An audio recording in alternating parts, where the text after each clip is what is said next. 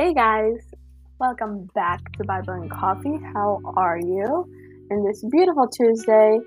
And today we're continuing yesterday's lesson of when John the Baptist talked about his testimony of Jesus. So today we're continuing on verse 33 through verse 36. Yesterday we went through verse 22 through 30, in which we talked about how you have to humble yourself and don't let your spirit of competitiveness get in the way of your mission, because our mission always is to lead others to God. And it doesn't matter if the other worship group has better music, if they talk better, if they dress better. It doesn't matter, because in the end, you both have the same mission, and that's to lead people to Jesus. So that's what we talked about yesterday.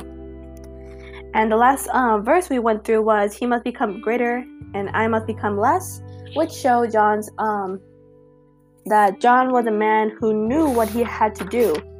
And it says right here, as for John, he was perfectly aware of what his position was in God's plan. So that's where we left off. And let's start with the prayer and we'll continue on. So, dear Heavenly Father, I thank you for another wonderful day, for letting me be here and to preach to the other person on the other side. I'm thankful for this platform that you've given me, Lord, because you allow me to talk to other people and to spread the word, Lord. Lord, once I just couldn't do this, and I was very, very nervous, and I still stumble over my words, Lord, but you've helped me grow from then, and I'm so thankful for what you've done in my life, and I thank you for everything that you will do. I thank you for the other person on the other side of the screen, Lord. I thank you for allowing them to be here, for allowing them to get better every single day, no matter what they've gone through, Lord. I know that you have a plan for them, and you will take care of them, Lord. I ask for both of us to grant us wisdom, Lord, to understand your word and to grow in it, Lord, so we could have an acknowledgement of what you're trying to say to us, Lord. I thank you so much, Lord, and please help me truly say what you want me to say, Lord. Don't let it be my own words, but yours, Lord. And I thank you for everything, Lord. In the name of the Father, the Son, and the Holy Spirit. Amen. So I'm sorry if you could hear the background noise. I'm not sure what that is, and I don't remember construction being outside, so just ignore that. I'll probably put music in the background, and hopefully that will drown the music out, the sound out. So, let's see. So get your notebooks out, get your highlighters, pens, pencils, your books, and your Bible, and mostly your coffee. So let's get right into it. And we're going to start on verse 31, which says, the one who comes from above is above all. The one who is from earth belongs to the earth and speaks as one of the earth. The one who comes from heaven is above all. He testifies to what he has seen and heard, but no one can accept his testimony. The man who has accepted it has certified that God is truthful. For the one whom God has sent speaks the word of God, for God gives the Spirit without limit. The Father loves the Son and has placed everything in his hand. Whoever believes in the Son has eternal life, but whoever rejects the Son will not see life, for God's wrath remains in him. Oh my gosh. In him. So, when it says the man who was with you on the other side, that's not where I left off. My bad, hold on. Here's my notes. So when it says the one who comes from above is above all, so in Greek, the word all could be all things or all men. In either case, John's statement reveals his attitude about Christ's superiority, his superiorness. And the same word, athonen, that appears here was used in chapter 3, verse 3. And Jesus then is the one who comes from above. Well, we are people who must be born from above if we hope to see the kingdom of God. So born from above, it talks about, once again, the rebirth and regeneration. So all things that come from earth are from earth, and all things that are made from the Spirit are from the Spirit. So that's what it's trying to say.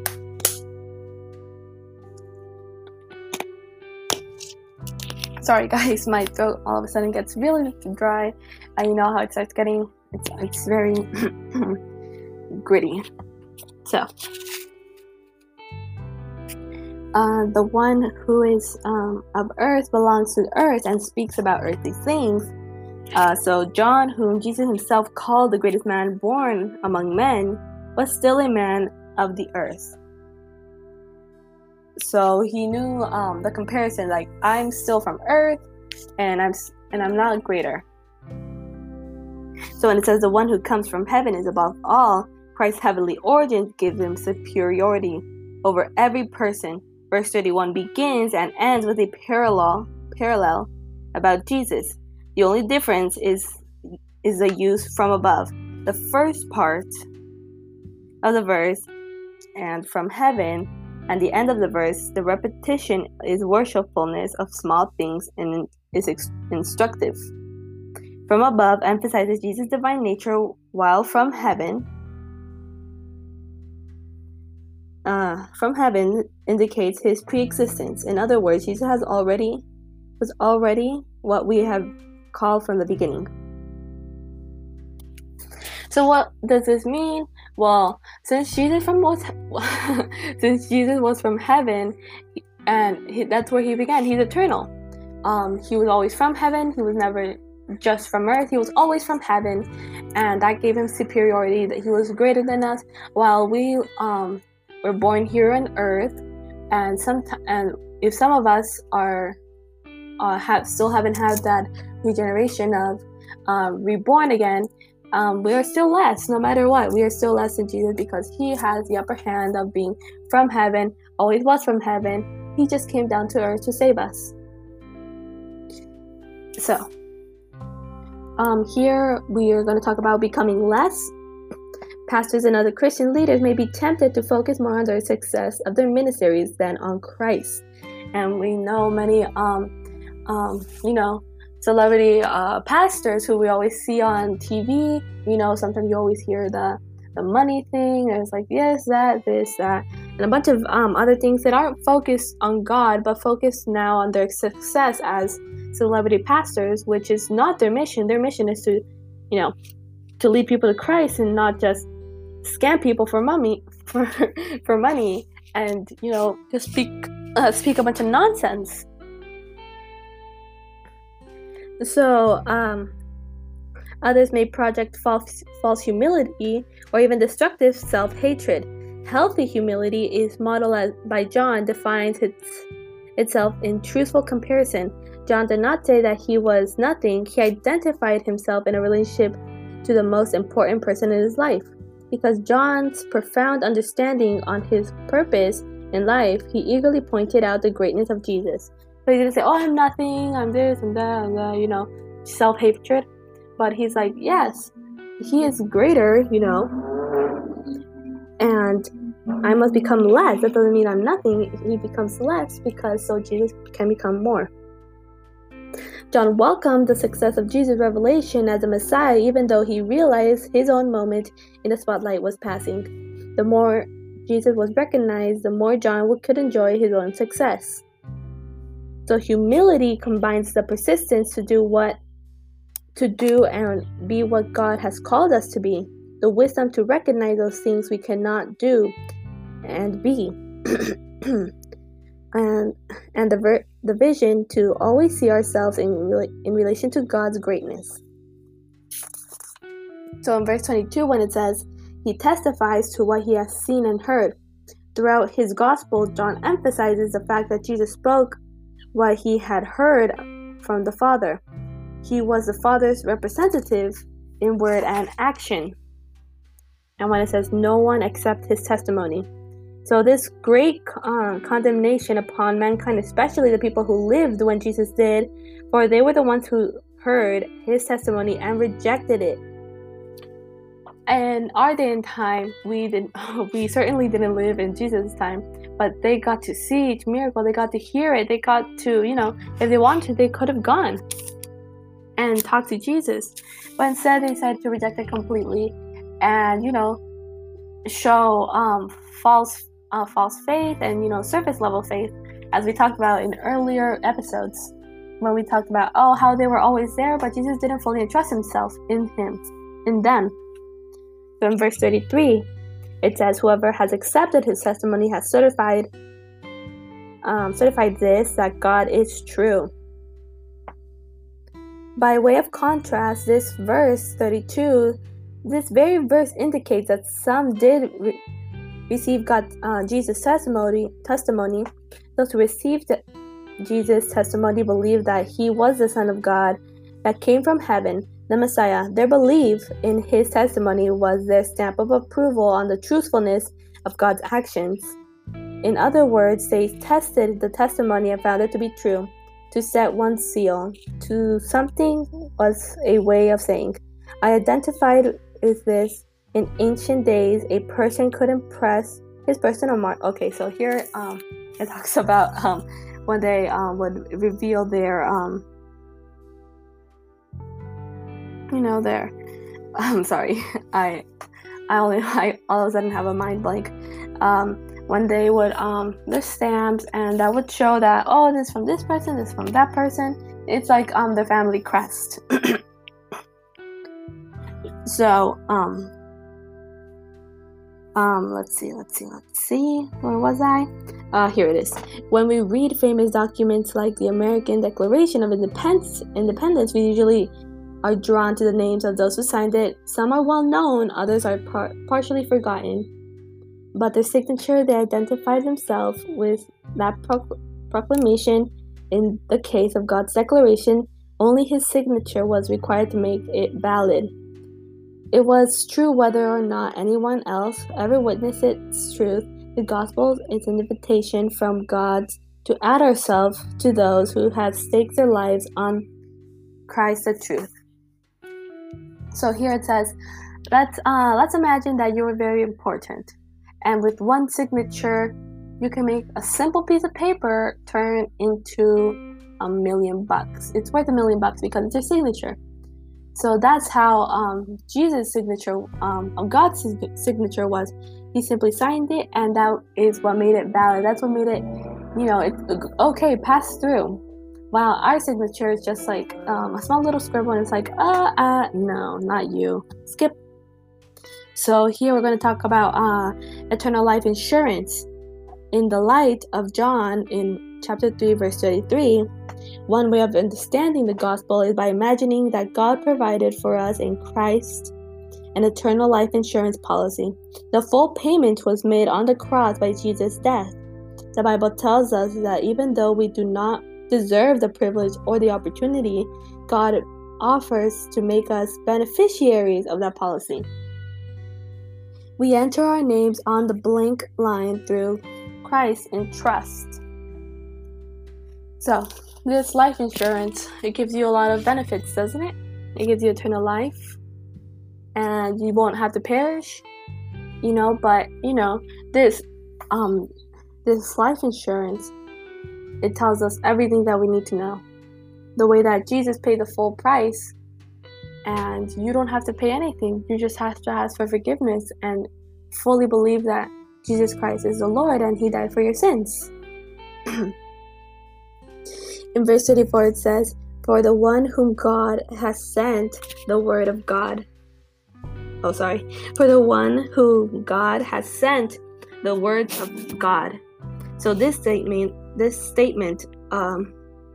makes it authentic that was said in verse 32. God's Son, Jesus Christ, does not speak his own words, but the words of God. When it says, for God gives a spirit without limit, God gave us such an immeasurable spirit to his Son. As such, the Son was recipient of the immeasurable spirit for his prophetic ministry. But unlike the Old Testament prophets who were anointed with the Holy Spirit only when they were speaking for God, Jesus always had the Spirit with him. And therefore, always spoke the words of God. We can trust the word of Jesus because the Spirit was always with him. Unlike the prophets who only on certain moments the Holy Spirit would come down, and it would tell them, tell this to the people, tell that, tell this, and that was the word of God. But with Jesus, he was always with the Spirit, and the Spirit, was always with him. And when it says, the Father loves the Son and has placed everything in his hands, the Father committed all his divine plan to care of his beloved Son. What a glorious privilege and an awesome responsibility. By the end of his ministry, Jesus told the Father that he had accomplished everything the Father had wanted him to do. In verse 36, it states, whoever believes in the Son has eternal life. Believers need not to wonder whether or not they have eternal life, or wait for the future judgment to see if eternal life will be granted or not. He who has the Son has eternal life. In 1 John 5 verse 11, thus eternal life begins at the moment that the Spirit's actual spiritual rebirth. The question for individual believers then is, how does our way of living demonstrate the fact that we expect to live eternally? Whoever disobeys the Son. So the New International Version uses reject to translate apeitheon, which is a Greek word, and summarizes the intent of the verb disobey in to disobey the Son is to reject him. To reject the Son's testimony and the gospel is to cut ourselves from the benefits available only through him. And after that it says, will not see life. To not see life means to not experience God, eternal life, and you will perish and be completely cut from God, but must endure God's wrath. John, the author of this gospel, has been demonstrating that Jesus is the true Son of God. Jesus sets before us the greatest choice in our lives. We are responsible to decide today, whom will we obey? God wants us to choose him and life. God's wrath is his final judgment and rejection of the sinner.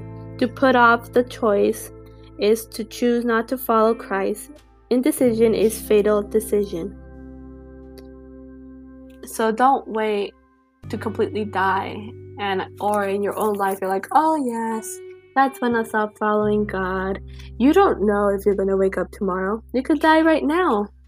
And what happened? You'll perish. There's no second chance after you die. You die. Nobody gets out of life alive. So why wait till tomorrow? Why wait till you are old? Why wait till next year, next week, next month? Why not now? Why not follow Jesus now? What is holding you back? Just give it to the Lord. And I know you might feel like, but it's too much. The Lord is bigger than all of our problems. Trust me. Don't trust me. More like trust God. You know that phrase? Don't trust me. I am human and I fail. But the testimony that I also give is that you can give every single problem to God, because he will forgive you. He will bring you back. He'll leave the 99 to come to the one. Jesus' testimony was trustworthy because he had come from heaven and was speaking of what he has seen there. His words were the very words of God. Our whole spiritual life depends on the answer to one question: who is Jesus Christ? If we accept Jesus as the only prophet or teacher, we will actually have to reject his teachings, for he clearly claimed to be the God's Son, God himself. The heartbeat of John's Gospel is the dynamic truth of that Jesus Christ is God's Son, the Messiah, the Savior, the one who was from the beginning and will continue to live on forever.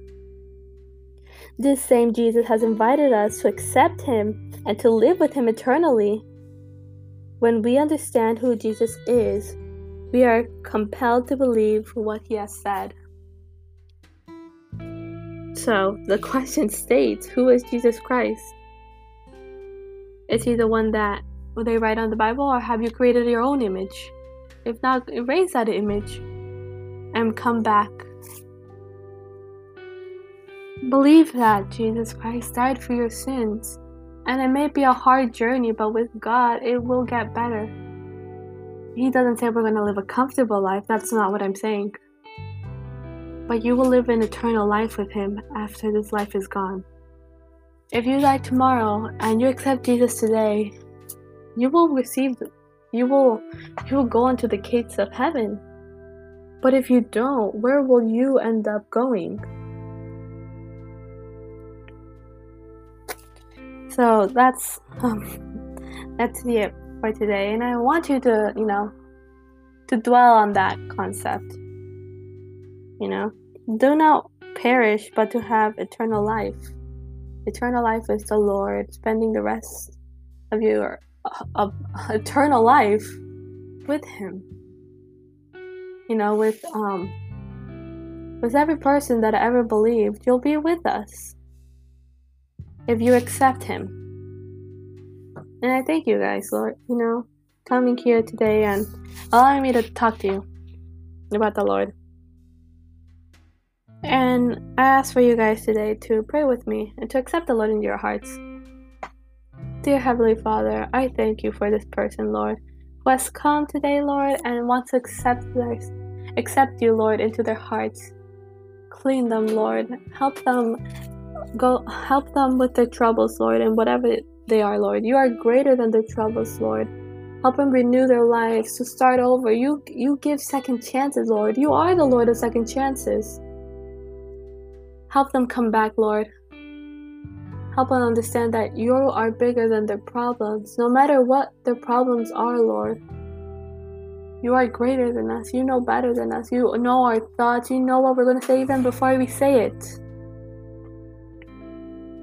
Help them understand, Lord. You are their Father, Lord, the one who keeps them safe. I thank you for everything, Lord. I will trust in you, Lord, and keep them safe in the rest of the day. I thank you for everything. In the name of the Father, the Son, and the Holy Spirit. Amen. Amen, guys. So I'll see you guys next week on Monday in Bible and Coffee, when we are going to talk about Jesus talked with the Samaritan woman. As many of us know this story, and it's going to be quite an interesting Monday. Firstly, God, that we wake up Monday. So I'll see you next time. Bye-bye.